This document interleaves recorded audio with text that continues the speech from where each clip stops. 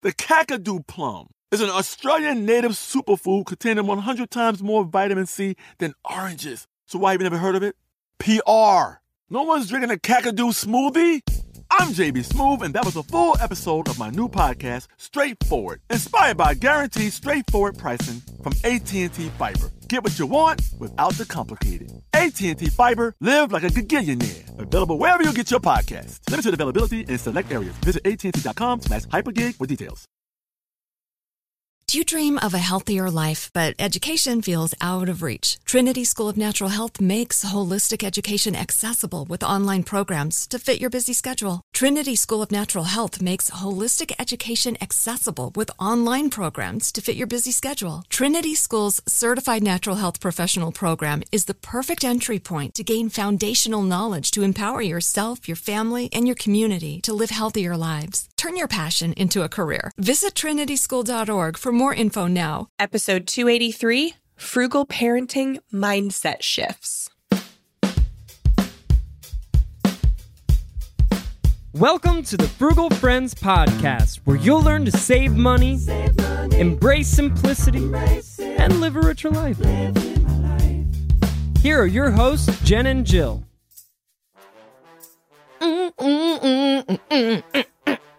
Welcome to the Frugal Friends Podcast. My name is Jen. My name is Jill. And this one's for the moms. And the parents. And the parents. Which includes dads. Yeah. And the dads. It is actually for moms and dads, but I'm a mom. And so, you can't see any other perspective than that. It's motherhood or die. Motherhood or die. But I can understand why being a parent it's really hard to also combine that with a frugal mindset sometimes, because when the frugal lifestyle converges and conflicts with our lives, it is so often in regards to our children. And as somebody who is about to have plural children, I really wanted to do this one. As just as much for me as it is for other moms and dads, trying to be frugal while raising children. And this is Jill. I don't have children, so I will be primarily an observer during this episode. No, I have input. It's an interesting position to be in because I don't have my own children. So there are certain things that I will just steer clear of. But I am an observer of many, many parents. And I think have a unique position where I can kind of see the way different things pan out for different approaches and techniques and personalities. I'll be gentle and I will be careful, but I've observed. I've got observations and opinions. Jill has more parent friends than I do. So take her considerations with to heart. I also have children that I love deeply, and I can understand the conflict you're describing. I see it with my nieces and nephews where I have this thing of I don't want to give stuff, collect stuff, plastics out. And then all of a sudden my brain gets taken over with love for children. And I think it equates to spending money and giving stuff. And it's had to be an ongoing mindset shift for me too, of how can I care for the kids in my life well, while also modeling the things that I think are going to be healthy and beneficial for a future lifestyle. So I feel like I can understand to like a smaller degree. And so I'm here for it. We're all here for it. Let's talk about this. Okay. But first, this episode is brought to you by the advertising department. This is the advertising department's semi-annual reminder that you are awesome and we love you. Yes, you listening to this. Podcasting, not a lucrative profession. Podcasting about mindful spending and value, even less lucrative. So we appreciate your grace and acceptance of advertising on Frugal Friends. It allows us to make this podcast instead of doing other stuff to make money and pay bills. Because Instagram followers don't pay bills, Though you'd be surprised by how many things Instagram followers can get that podcasters cannot. You need far fewer Instagram followers than 4 million podcast downloads. It's fun. It's great. It's great. As a thank you for supporting us and the advertisers that align with your budgeted spending, the advertising department would like to gift you with a free 3-day spending makeover. By the end of this free 3-day challenge, you will find what you value spending money on, learn strategies for saying no to the things you don't, and create a plan for guilt-free spending that won't leave you broke or mad at our advertisers. If that sounds like something you'd impulse spend on today, head to frugalfriendspodcast.com/makeover to get started. Only it's free, so that's great. Mm-hmm. I was practically biting my fingers and my nails watching you go through this sponsorship of the advertising department. Oh, the struggle's real, but we're so glad to be here, and we're glad you're here. And yes, thanks for putting up with the ads. And as a thank you, here's more free content. Yes, we can do that because of advertising and the advertising department. Thank you. How about it? All right, moms, dads, future moms, dads, people parents who just all around the world, see children. Yeah. We have several episodes on mostly tips for raising children frugally. So episode 122, we've got raising babies frugally, minimally and sustainably with Chelsea Brennan. And then episode 44, frugal pregnancy and parenting with a Frugal Friends favorite, Mrs. Frugalwoods. So mostly for younger kids. I know we do get some requests for like teenage episodes. We're just, we're going to have to find somebody to take that on because neither of us have teenagers. So TBA, to be announced when we have that one. But for now, this episode's really for parents with kids of any age. And so our first article that we're going to go into is really going to talk about the benefits of a frugal lifestyle for kids, because I think at our core, the reason I tend to overspend on my son, the times I do it, is because I think it's better for him. But I have to keep myself in check in knowing that spending more money on him is not what's better for him. It's something deeper. It's the deeper reason behind that purchase. And so this article really gets into some deeper reasons. What did you think, Jill? Great summary. I think it ties into what we've talked about even off the mic, Jen, regarding what is frugality. Like we still have these conversations, and what is the messaging that we're giving? And it really is a lifestyle. It's principles that we implement. It's not just about not spending. It's hardly about that. It's about spending well. It's about knowing the money that's coming in and going out. And so we're not describing that, forced scarcity is better for our children. It's more the principles and mindsets that go along with frugality that are going to benefit all aspects of ourselves and our kids. So not saying it's better to grow up with less money. We're not saying that at all. It's just how is the best way to go about utilizing, implementing our resources that's going to be a good example for our children and is going to set them up well for adulthood, going to prepare them for whatever type of situation they may find themselves in financially. So I think as a whole, I love this perspective. And I think that this first article lays that out well. I appreciated, so they go into 5 benefits of living a frugal lifestyle and the way that that impacts children. But I also appreciate their definition of frugality. We've got our own, and it's fun to see other people. So how they describe this is that frugal living is spending less than you earn. It's knowing how much you spend each month. It's reducing waste. Spending less might mean reducing debt and or increasing savings. So there's a lot of ways that we can look at this. This is their definition, and it's kind of how they're saying if we implement this as a lifestyle, kids are going to see the benefit. And one of the first benefits that they highlight is less stuff means more opportunities for creativity.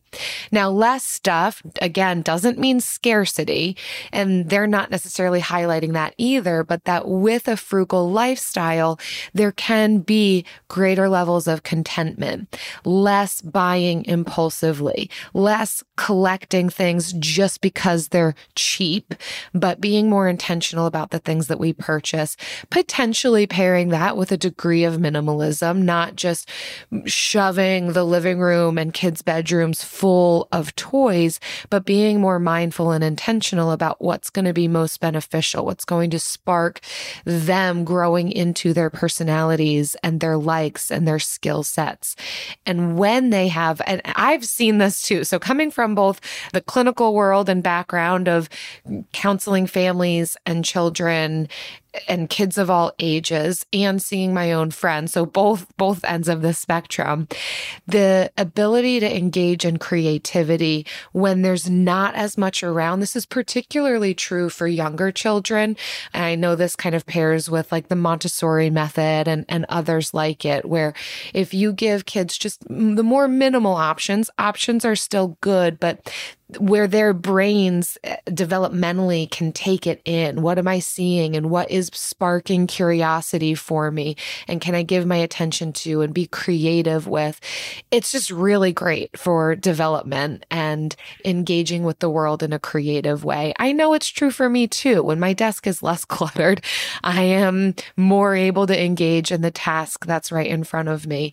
And I see it for people. You know, we only brought a coloring book and a train with us to hang out with somebody. And that might not be great for someone who's used to having a ton of stuff, but when we grow kids up with just a few things, I have seen it just personally, observationally, that the creativity of those kids, the ability to fill in the space, not get bored as easily, is pretty profound. Yeah. And I think as adults, we always say that frugality is getting creative in how you meet your needs, because so quickly we revert to, I have a problem, what can I buy to fix it? Which is buying products and services to solve problems is not inherently bad. Again, we do not advocate for not spending money. What we want to do is create a mindset and a lifestyle where we first look to get creative in how can I meet this need without spending money? Or how can I meet this need with spending as little money as possible?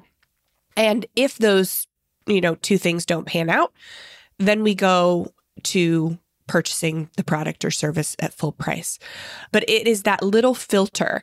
And if we can instill that little filter in kids, then it's going to be easier for them to be creative in other places. And so that they too eventually will have those filters before they just jump to solving problems with money. So I love that one. I also love the second one, responsibility. So kids love to help. They love to be included. And it does not always help efficiently, but they love to help. And when you are doing things for yourself, it can be an opportunity for them to have opportunity to help you. So it just creates these organic instances. So like when you are meal prepping instead of eating out all the time, they see that and my son does this. He's like, can I help? And I always give him a spoon and his job is just to mix things, even if the thing doesn't need mixing. Like that's just his job. So it can instill this sense of responsibility and then growing up to know like, this is what we do. This is what adults do. And it's not a chore. It's just something that we do to live. Well, and engaging kids in what you're doing to their level of skill set, and obviously including safety precautions in there. Also, there's bonding that happens as we're working side by side with one another. There's life skills that they're gaining. When you can start teaching a kid how to be in the kitchen or fold laundry at 3, 4, 5 years old, that's going to be a benefit for them into adulthood. The understanding of the world around them, the skills that produces, how that can then lend to their own discovery of what they enjoy doing and learn new hobbies or figure out even like what trajectory in life is going to look like for them. It's just really amazing when it's not just all about the toys or the things, but just regular family life. And what am I doing? What can you do side by side with me? The third thing on this list is enjoying simple pleasures. So obviously when we're aimed at more simplicity, less stuff, a frugal lifestyle, maybe even a slower pace can be paired with that, then noticing the simple pleasures around us can be so fun. And this is good for us too. I know we recently did a Hygge episode, which I think pairs well with this, where we're not on to the next thing or feeding our discontentment or feeling like we need the best next shiny thing. And as we practice that, of course, all of these things that we're listing off need to be practiced in our own lives so that they can then be modeled and something that's inherited and engaged in from kids, the kids that are around us, whether we're parenting them or we're niece and nephewing them. I don't think that's a verb, but I made it one. We get to engage and point out these things around us, enjoy the simple things around us without spending money. And again, discover and learn new things as we're out in nature or in our homes, and we can ask questions and we can be curious and we can spark creativity.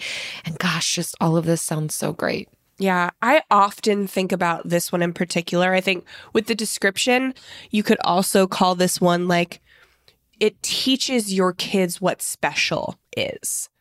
When you have too much of something, it becomes ordinary. And then it becomes a lot harder to do special things. And so when we are embracing simplicity, which does not mean embracing nothingness, it does not mean deprivation, because at that point, an adult will rebel against like what you're instilling in them and just go to the complete other end. It's about, 6 days of the week having these routines that embrace simplicity. So the 7th day, you can have really special things. And the author uses the strawberries. So if you ate strawberries every day, they would become a normal, ordinary part of your routine. But for them, they only eat strawberries when they are in season. So it is a seasonal treat, and the kids look forward to picking strawberries from the fields and eating them. And they're things you can't have every day. It's not that they are deprived from having them at all, but it teaches them how special things are when they are not available to you every day. That is what I love. 4th is it promotes a life of happiness. So happiness is debatable, but the article does say, according to research cited in The High Price of Materialism, the more materialistic young people are, the unhappier they are. And so I think we've all, witnessed some form of this, either with kids that we have grown up with or just people that we've seen as adults, but it's not always that way. There are kids that grow up with a lot that are still happy, but they have a lot of other support systems and mindsets in place behind that. So I think you can take the happiness thing with a grain of salt.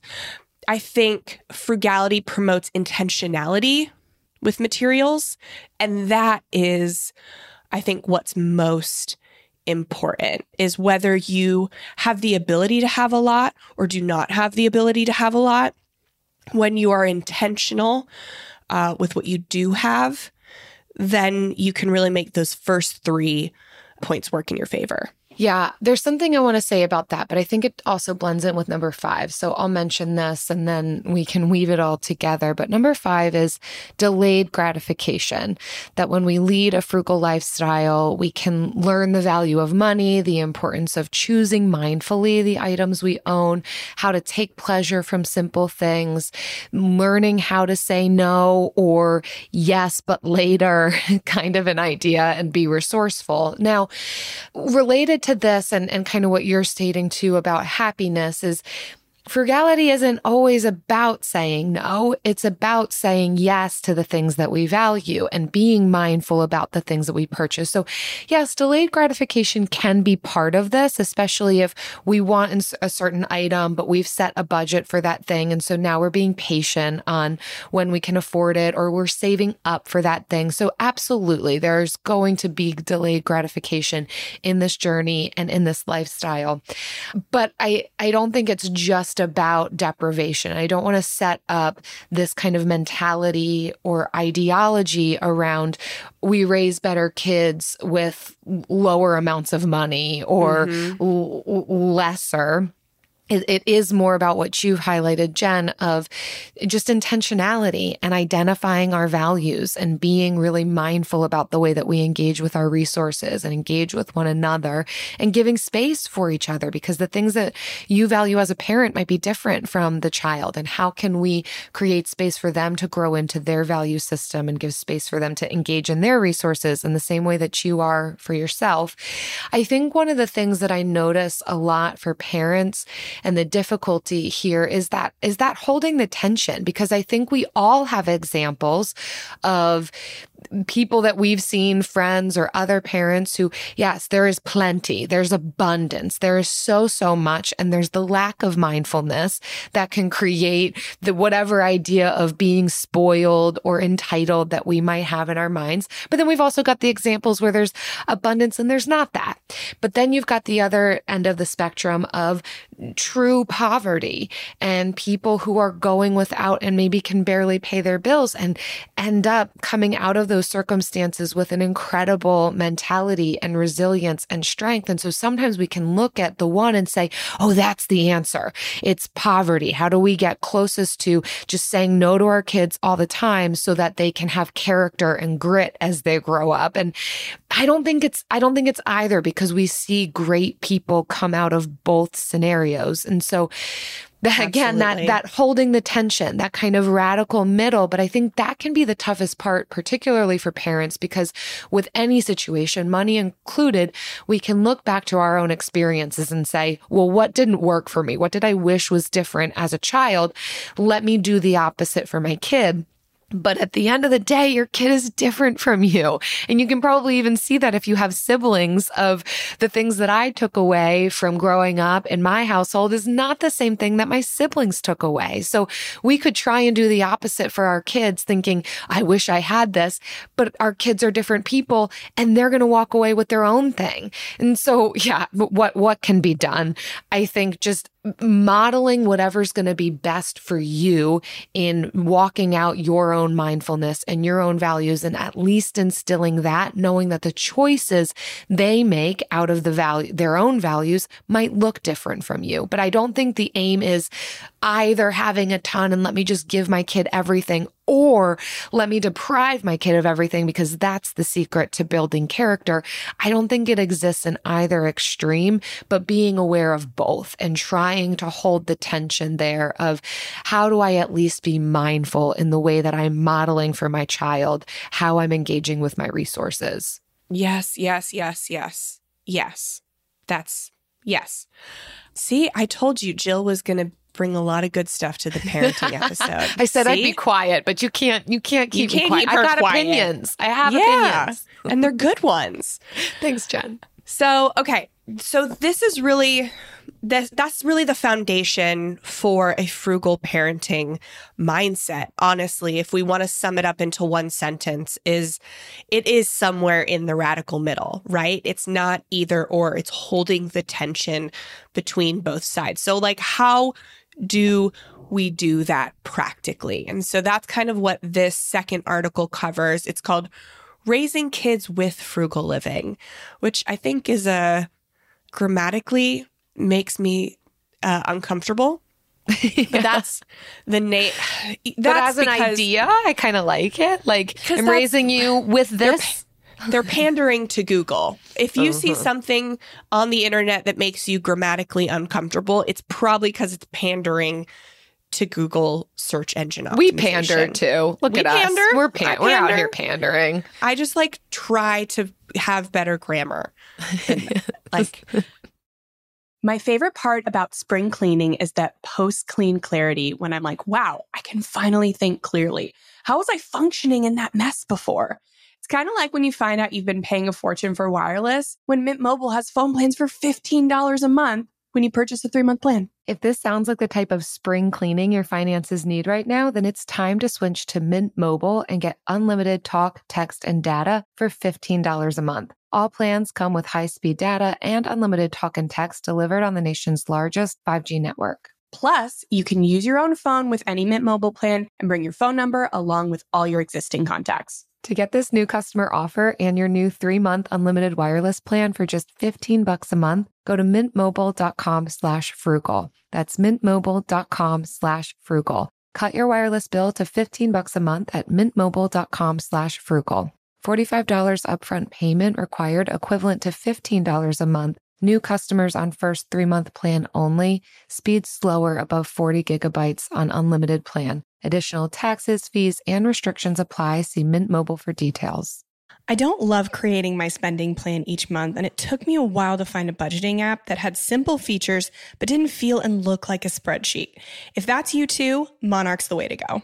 Monarch is the top-rated, all-in-one personal finance app. It gives you a comprehensive view of all of your accounts, investments, transactions, and more.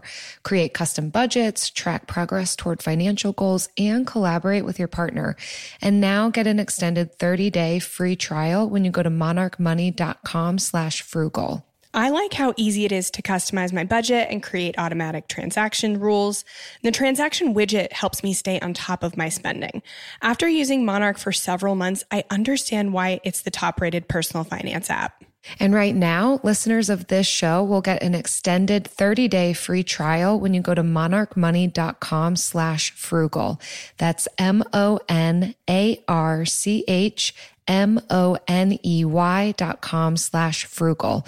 For your extended 30-day free trial, go to monarchmoney.com/frugal for an extended 30-day free trial. So these 5 kind of tips go over how do we do it, and they're not like do this. It's kind of, I think, how do we hold that tension?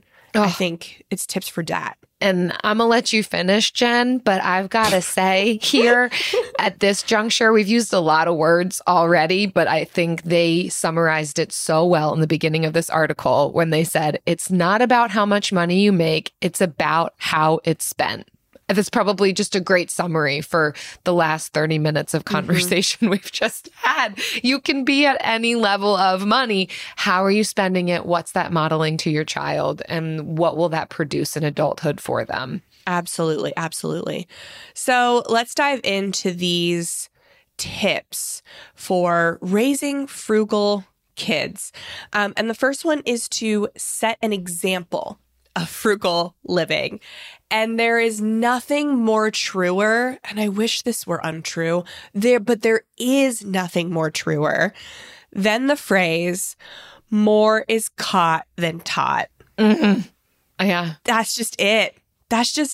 And we want to like do as I say, not as I do. It 0% of the time. I'm a lot more eloquent with my words than my actions. So this is not great for me. Yeah, no, 0% of the time does that work. We have to be setting the example. And not only that, we have to let our kids in on the example. Being frugal cannot be a secret.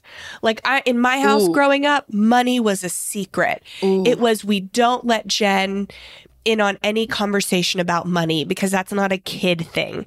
Well, when you're managing it well, when you're living frugally and you feel good about your finances, even if you're not like super, rich and whatever, when you feel good about your finances, tell your children they need to know how to feel good in their finances. Yeah. And they won't know how to do that unless they see it from you. We can complain all we want about how the public school system in the United States does not teach kids how to manage finances. And that's true. That's still a valid complaint. But also, what about us at home modeling and teaching and filling in the gaps and showing? Because ultimately, that's a life skill, just like folding laundry and doing the dishes. If we're doing it well at home, we can bring them in on that. Yeah. And honestly, you don't really want the public school system responsible for your child's financial education. Wow. Because you know that curriculum's going to be sponsored by American Express, Bank of America, and they are going to, I mean, probably not sponsored, but you get what I'm saying. Like, it's going to be created by people like that, not people like Jen and Jill. Like are you saying we're creating curriculum? Okay, let's do it. Your public school system is not going to ask us to create curriculum for your child's school. They are going to ask, an ex Bank of America exec, something like that. So, and again, more is caught than taught. How much Spanish do you remember from your Spanish class in high school? Less than I'd like. Right. More is caught than taught. That's it. How do I catch Spanish? You got to live in a Spanish-speaking country. Okay. Start making the plans now. Okay, number 2. That's a total side What tangent. have you gotten from this episode? You can't teach Spanish. You got to catch Spanish. Number 2 is teach what's important to your family. Oh, I love this one. I kind of do, and I kind of don't, actually. Well, I do mostly. You got your cute aggression face. You got your voice, your cute aggression voice. Do I? Yeah, you just did that with this point. There is something that's adorable about this concept. Well, we've got a first. Aggressive. We've got a first. That's true. The two can pair together well. Cute aggression. When you have it, you know it. That's neither caught nor taught. That's born and just a part of you. Born in you. Yeah. So you first have to know what's important to you. And if you've been listening to the Frugal Friends for a while, you probably do. But we need to know what our values are. And that is going to be intricately, hopefully, connected to the way that we spend and we save. And then letting our kids in on that of here's what we value. Now, when I say I do, but I don't, I think what I can see a lot of times in families is this mantra of the family. These are the family values, those who are really connected to that. But then that's to the absence of the individual values of each member. So I think if I were to express my own personal opinion and observation and perspective is giving room for both. What do we want to be about as a collective family unit? But also what's important to us each as individuals and how do we create space for that? Because I think sometimes there can be, again, this is my own observation, and I'm sure that there's a lot that goes into this, so take this with a grain of salt, but where parents can often view their kids as just like mini them, sometimes to the exclusion of the child is becoming their own person. And I can understand all the reasons that would blend into that, but where I think there can be space given for the child to come into their own personhood and what do they like and how do we give space even in the family budget for them to pursue some of the things that they enjoy that might be valuable to them, where it might not be valuable to mom and dad, but if we are instilling this idea of values-based spending, can we give room for that of what is important to you? How do you want to engage with the limited resources resources that you have available to you and give space for that to maybe be different from the values of mom and dad and maybe even adjacent to the family values. Maybe they fall right in line, and that's great too. But I like the idea of developing each person's value system and giving space for each one to learn what that means about how they engage with their resources. Yeah, absolutely. And because your personal values are not the family's values. You also probably have a partner and you have at least one child, one small human being who is still figuring out their values, and their values will change so frequently. So just being aware of what that is, and the values are not going to be like, my child values efficiency and community and stuff like that's not going to be their values. Maybe. Like my 3-year-old's values right now are like trains, monster trucks, and Paw Patrol. Like that's what he likes, but he does have values. He values other people for sure, like engaging with others and making others feel good about themselves. Like that, it is there. Yeah. But then sometimes he just doesn't want to talk to people and he just wants to play with his toys. Like we'll go over to our friend's house. You know this, Jill. And he's like, oh, I'm so excited to go to Jude and Ezra's. He doesn't give a crap about Jude and Ezra. He is excited to go over and play with their toys. Specifically their monster trucks and their Paw Patrol and toys. Innovation and discovery. Listen, Yes. There's always a strength-based way to view it. Yes, there are standard values that age groups have. So that's a really easy, if you want to study any child psychology, to see that. But also kind of simply knowing what your child likes so that you can have more room to make things special. So like on that one day a week, maybe they get to do something special, like you found a Paw Patrol pillowcase on your Buy Nothing group and you get to give that to them. Or you get to go to Monster Jam, which is happening very soon for our son. Yes. I think Eric's going to join you. Oh my God. So that's paying attention to what they like as kind of an easy way to figure out what they value. And but also knowing you don't have to do it all, though, because I think that's Right. the other piece of like, well, they're into ballet and soccer and Girl Scouts and cookie stuff. I don't know. I guess that's Girl Scouts too. But like, they don't have to do it all. And that's a part of that narrowing down the values of what do you want to give the best of your time, energy, and attention to. And it will mean saying no to some stuff. Yes. We model that first, not being harried and chaotic. Saying yes to everything means nothing is special. So we have to say no to some things so that the things we really want to be special are special. So that's the biggest takeaway on that. So the next one is to take your kids to the grocery store. You don't have to tell any family to do this. It's already happening. Well, okay, no, because I do Walmart grocery pickup. I take no one to the grocery store, not even myself. Not even yourself.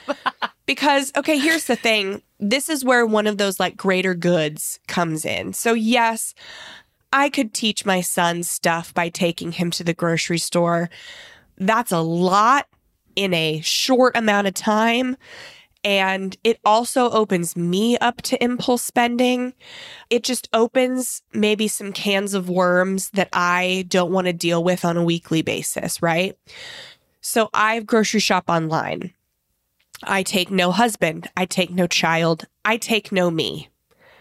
We stick to the list. We get to do it after Kai's gone to bed. I get to ask my husband, hey, you want anything from the grocery store? And he's like, no, I can't think of anything. I'm like, great. Because if you went yourself, you'd find $50 worth of things you need. So that's me.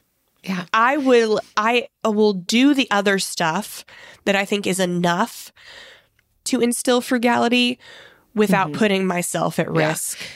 It doesn't have to be the grocery store. There's other places but the idea of this is bring them into some of these daily life activities and opportunities to engage with money to help them learn this skill set. But I also think that there's an age appropriateness to this. Of course, this article is written just to kids in general. I would say this is something to start considering at age 8, 9, 10 and beyond, when there's not the possibility of tantrums in every aisle and you have to be super in tune with doing all of the object lessons while you're also just trying to figure out like whether you want romaine or iceberg this week. Like there's opportunities to consider what's going to be best at each life stage. But I think especially as kids are older, more in control of themselves, their bodies and their emotions, and you're starting before the grocery store, in my estimation. You're bringing them through the process of looking at the pantry, meal planning for the week, figuring out what ingredients you need, then setting the budget, then going to the grocery store. Like, I don't think it should start at the grocery store. And I would say even older, like in high school, to start giving them like 1 week every quarter where they are planning the meal plan and they're checking the pantry and they're doing the grocery shopping. So not just trudging them along, just, to let them see you use your coupons and yada, yada, but to give them the responsibility of the grocery store is a responsibility that you have to learn before you go to college. And parents don't really think about that. They're like, oh, I've taken my kid to the grocery store their entire life. They'll be fine. But no, they don't know how to.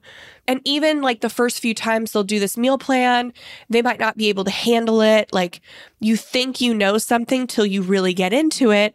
And when you figure it out on your own, it's much harder and much more wasteful. When you can do it in the home, then it's a softer space to land when you fail. I've got a lot of friends whose kids are going off to college and they're just now realizing, oh man, I don't know how prepared they are. I don't know if they actually know how to cook or grocery shop or budget. And I'm concerned about them going. They should probably just stay home and commute to a school nearby because I've not given them the life skills yet. So it's something to consider. I don't think it was intentional. It just is, we're doing life.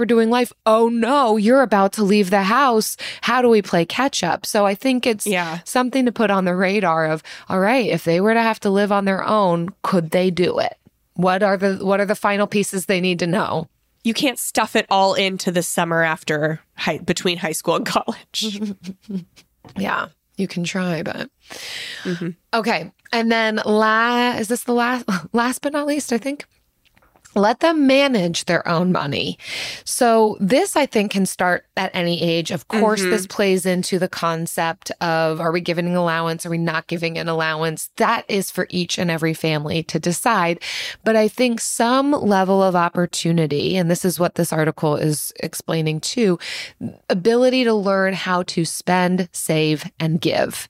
And those are really 3 great categories. It's what we all engage in adulthood. We can get deeper into the weeds of how that looks, but at age appropriate levels, how are we spending, saving, and giving?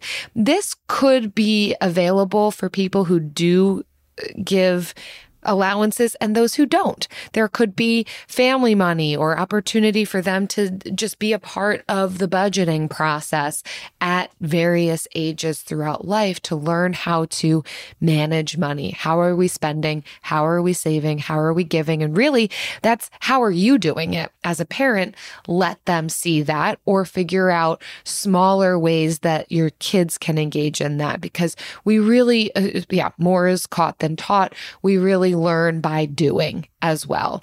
And so when the kids have the opportunity to hands-on engage in something, even if it's more so in the sense of pen and paper or play money that represents real money, however you want to do it, letting them have an opportunity for hands-on tangible experience is going to be the best thing for them as they move through life.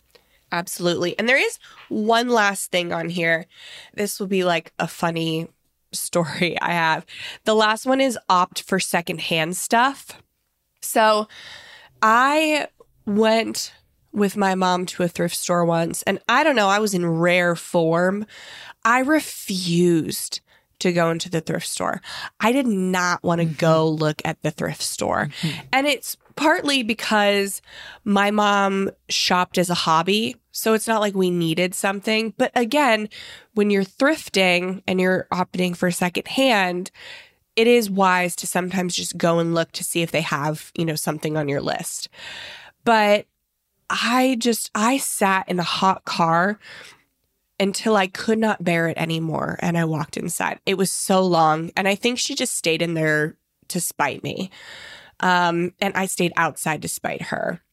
And now look at me. Now look at you. You only go secondhand. That's funny. I had a similar perspective on the thrift store as well. My grandmother would always take me, and I just thought it was gross and cheap. And I can't even totally remember because now I love it so much. But there was something in me that just repelled the thought. I guess being a middle child, I always got hand-me-downs, and I think it just felt like hand-me-downs on steroids. Like it's just everyone's hand-me-downs now. Until I started to manage my own money and I saw the value of it. And then obviously learning more about just the economics of things and waste and wanting to reduce. There's many reasons to go secondhand, but similarly, I was not a fan initially.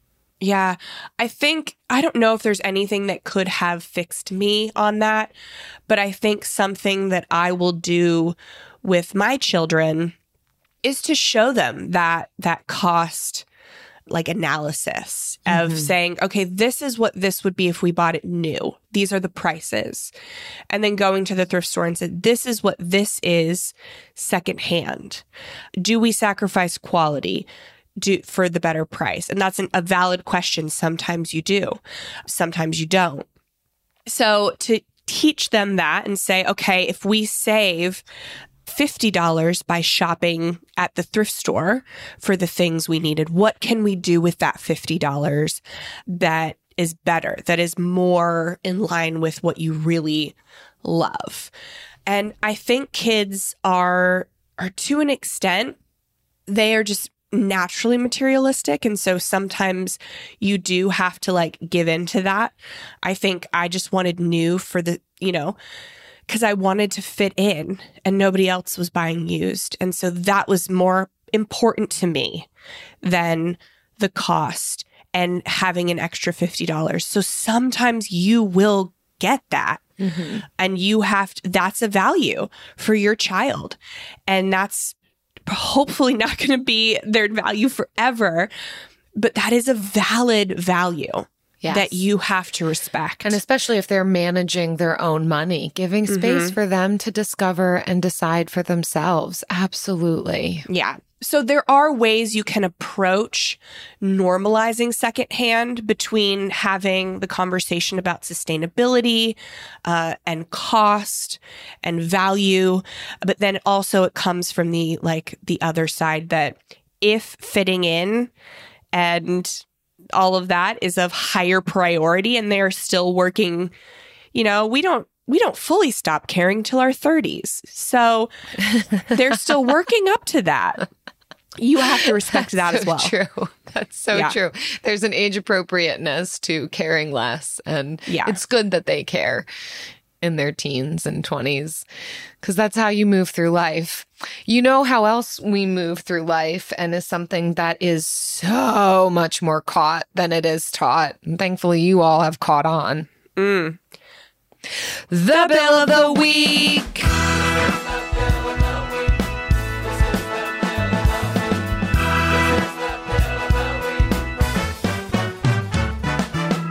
That's right. It's time for the best minute of your entire week. Maybe a baby was born and his name is William. Maybe you paid off your mortgage. Maybe your car died and you're happy to not have to pay that bill anymore. Duck bills, Buffalo Bills, Bill Clinton. This is the Bill of the Week. Hi, I just wanted to share with you guys my personal Bill of the Week. I submitted an entry into a contest at my job where you talk about a health journey that you have been on recently to get yourself into better health. I ended up winning the contest, and the prize is free health insurance premiums for 2023. So I'm very glad to not have that bill for the next year. And I get to take that money and invest it instead. That is such a great feeling. Wow. I want to win that. How can I win that? What a legit... And I thought you were going to say a $50 Amazon gift card, I right? know, which I would have been pleased for that, too. Right. That's fun. And you said healthcare premiums for the year. For 2023, the entire year. Oh, and then how you're taking that money that you're saving that you would have spent on your health insurance premium and investing it. That is called stacking it up, stacking up the frugal. Done, Haley. Yeah. And you're healthier in some way, shape, or form. So win. Killed Win. Killed it. Crushing it. Golly, they get better and better. But keep calling them in. If you have a bill, if you won contests and now you don't have to pay for your health insurance and then you're investing that money, if you are stacking those bills of the week, or if you just are a person named Bill, you know, it's a wide spectrum. frugalfriendspodcast.com/bill. Please do leave us your bill. It doesn't have to top this one. It could top this one, but also just come at us. Come talk to us. If you're Bill Curtis. I don't love creating my spending plan each month, and it took me a while to find a budgeting app that had simple features but didn't feel and look like a spreadsheet. If that's you too, Monarch's the way to go. Monarch is the top-rated all-in-one personal finance app. It gives you a comprehensive view of all of your accounts, investments, transactions, and more. Create custom budgets, track progress toward financial goals, and collaborate with your partner. And now get an extended 30-day free trial when you go to monarchmoney.com/frugal. I like how easy it is to customize my budget and create automatic transaction rules. The transaction widget helps me stay on top of my spending. After using Monarch for several months, I understand why it's the top-rated personal finance app. And right now, listeners of this show will get an extended 30-day free trial when you go to monarchmoney.com/frugal.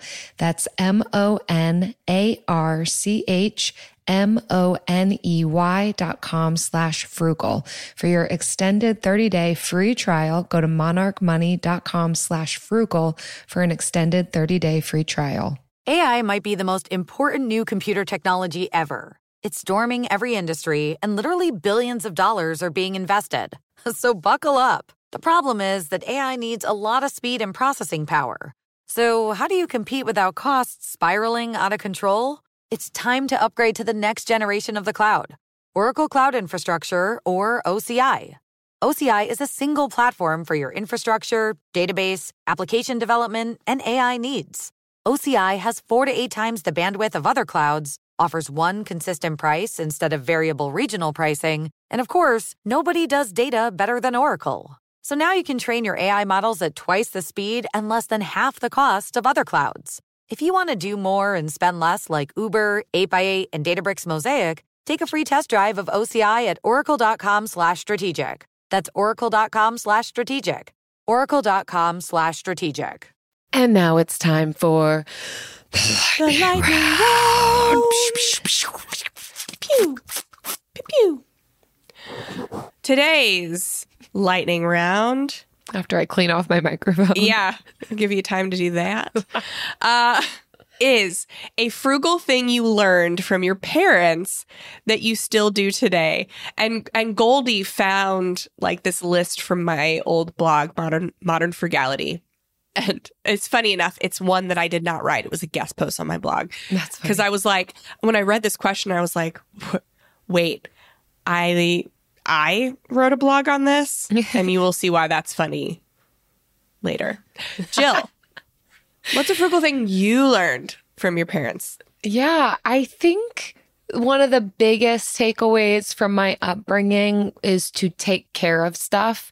My parents definitely had a high value for keeping their things in good condition, cleaning them, maintaining them so that you can experience longevity with the things that you've invested money into. I think that they did a really great job of that. And it's something that I see in myself as I move through life, keeping my car clean and maintained and my home clean. It really does prolong the life of things when we're maintaining things well. So I think, yeah, that's my takeaway. How about you? So my entire adult life has been pushing back on the cheap mindsets that my family perpetuated in my childhood. And that's why it's funny. Yeah. That's why it's funny that this was very hard for me to figure out. It was this not... Like, I know some people rebel because their parents spent too much, got into debt, lived a lifestyle they couldn't afford. That was not my experience.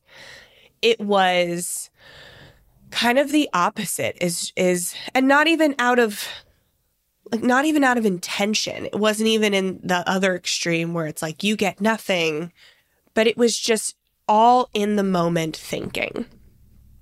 There was no thinking about the future, no planning about the future. Nothing was that delayed gratification or even talking about money or saving or thinking about spending. Shopping was a hobby. That's just every Saturday. Mom got paid on Friday. We went shopping on Saturday. That was a thing. And so I would say, I think the biggest thing I learned that I still practice today is that you don't need a lot of space to be happy. That there are pros and cons to every type of upbringing. And no parent will do it perfectly. You're just not going to do it. You're just not going to do it right. Like 9 times out of 10, your child will need therapy when they grow up. If 9 out of 10 of your adult friends need therapy. Needing therapy isn't a failure, though. Right. Like we all you need just think you don't want to mess up your kids to talk. Right. That's the whole thing. You don't want to mess up your kids.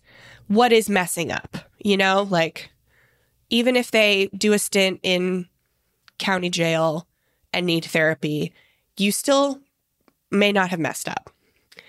So your kids are their own people who are going to make their own decisions. People. Yeah. So, but I did learn that since we had a small house, I mean, it's like we spent a lot of money on things that didn't matter. So we didn't have enough money for the things that would have really been memorable. But I still turned into a good human being. Yes, you are a good human being. So they did great in that regard. Yes. And they were And you great did great. people. You chose great. Yeah. So both. We lived in this small house that was very cluttered with a lot of stuff, but it was all cheap stuff. And it is the antithesis of everything I am about today, except for the fact that I still don't think you need a big house. Yeah. Yeah, I'll agree with that. Yeah, you don't need 4,000 square feet. Like, even if you have 4 children, it's fine. Yeah. It's great if you don't want need that it. and If you can have want that. it, yeah. Right, but you don't need it just because of what House Hunters is telling you is in. Yeah, so that's what I learned. That's great, Jen. Thanks, everyone, for listening to us talk about our childhoods. Jen might need therapy after this one. But that's good. You just need a safe place. We talked about it, yeah. This is the safe place to talk. Hopefully, you all feel a degree of safety to explore your own childhoods, the way that impacts how you parent or engage with the kids around you. Some takeaway. That's what we hope for. Many of you also know that we have a membership for our listeners who are paying off debt, where we do monthly money challenges And we offer accountability groups, so opportunities to connect with other frugal friends, which is amazing. And they're all awesome, as you can imagine. We do want to today congratulate one of our members for a big win. This comes from Candace, who shared, "My goal for 2023 is to save $5,000. I want an emergency fund." End of sentence. "I started by opening an online savings account separate from my bank account and deposited $250. Candace, you are well on your way to your 2023 goal." And you can talk to I think it's your daughter. I don't know how many kids you have, Candace, but you can talk about that. And you're doing so well. It's really should be a source of pride and excitement. And that will really bounce off and teach your child a lot. So congrats, Candace. Well done, Candace. And thank you all for listening. If you want to check out our membership, if you've got goals you want to slice and dice, and you want to talk with other people about it, where there's also courses and interviews and challenges and more, head to frugalfriendspodcast.com/club. You can check it out, see if it's a good space for you. And we'll see you next time. Bye. Frugal Friends is produced by Eric Siriani.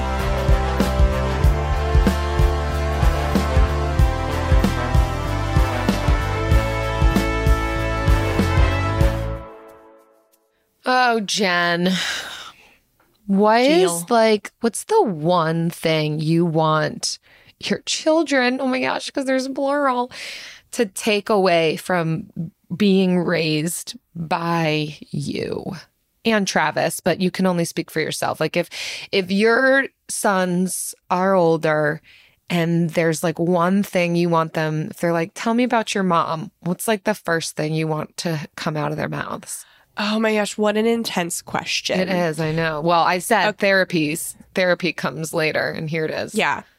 So funny story, they actually asked this at the gym. So they ask an icebreaker question right when the class starts because there's always late people.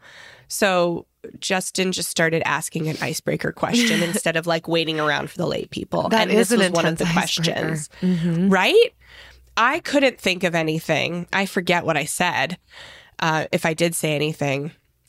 But the last guy to go, and the question was specifically, what did you learn from your parents? Like, what's the biggest lesson you learned from your parents? Or, so this guy's answer, how to throw a good party. That's what he learned from his parents. Hey. How to throw a good party. If that's not strengths-based, I don't know what is. I'd love to know the rest of his parents' story. Right? It's like, A, tell me more. Yeah. That's what I want to be known for. Yeah. Obviously, hopefully not that I was not good at partying. Right. Personally. You don't want that to be the first thing that comes out of their mouth. What? Yeah. How to tell me about your good... mom. She's not a partier. she parties too hard. Right. Yeah. That's not. But that to throw a good party. And that's but full disclosure, it's never going to be me because that's not my strong suit. When we throw parties, it's Jill who throws the party.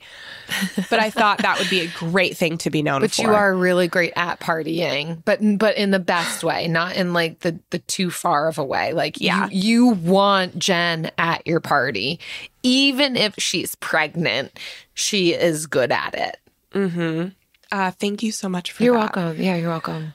But I think what is feasible that I would want my son to know that I was there, that I was always there. Just not like as a helicopter. Right. She was always there. Like I woke up in the middle of the night. I turned around and she was there. Looking in my window. And that's part of the reason and the flexibility of like the lucrative career I have chosen. Yes. Is this lucrative is podcasting career. Flexibility to always be there. Thanks to our advertisers, the advertising department. Yeah, they're never going to feel like, I don't know, like they you're don't have available, a soft place you mean. to land. Like, yeah, and they're in trouble. Present for them when they need. Yeah. Interesting. So there we go. What do you want my kids to think about you?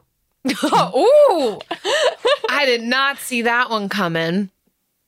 I want the Smith boys to say that I was their She mom's, threw a really good party. their mom's hot friend who threw all the great parties. Deal. She was just savage. She cared about us deeply and she was savage. That's And what that it is. is She totally cared feasible. about us deeply and she was savage. That's what I want them to say. Deal. Okay. Do you dream of a healthier life, but education feels out of reach? Trinity School of Natural Health makes holistic education accessible with online programs to fit your busy schedule. Trinity School of Natural Health makes holistic education accessible with online programs to fit your busy schedule. Trinity School's Certified Natural Health Professional Program is the perfect entry point to gain foundational knowledge to empower yourself, your family, and your community to live healthier lives. Turn your passion into a career. Visit trinityschool.org for more info now. Whether you're a savvy spender maximizing your savings with cashback rewards, a thrifty rate watcher seeking the lowest interest, or a travel enthusiast looking for extraordinary perks, Kemba Financial Credit Union has a visa to complement your lifestyle and unique needs. Apply today at Kemba.org to unlock a limited time 2% cash back on purchases and pay 0% interest on balance transfers for an entire year with a new visa from Kemba. You deserve a card that works for you. Restrictions apply. Offer ends June 30th, 2024.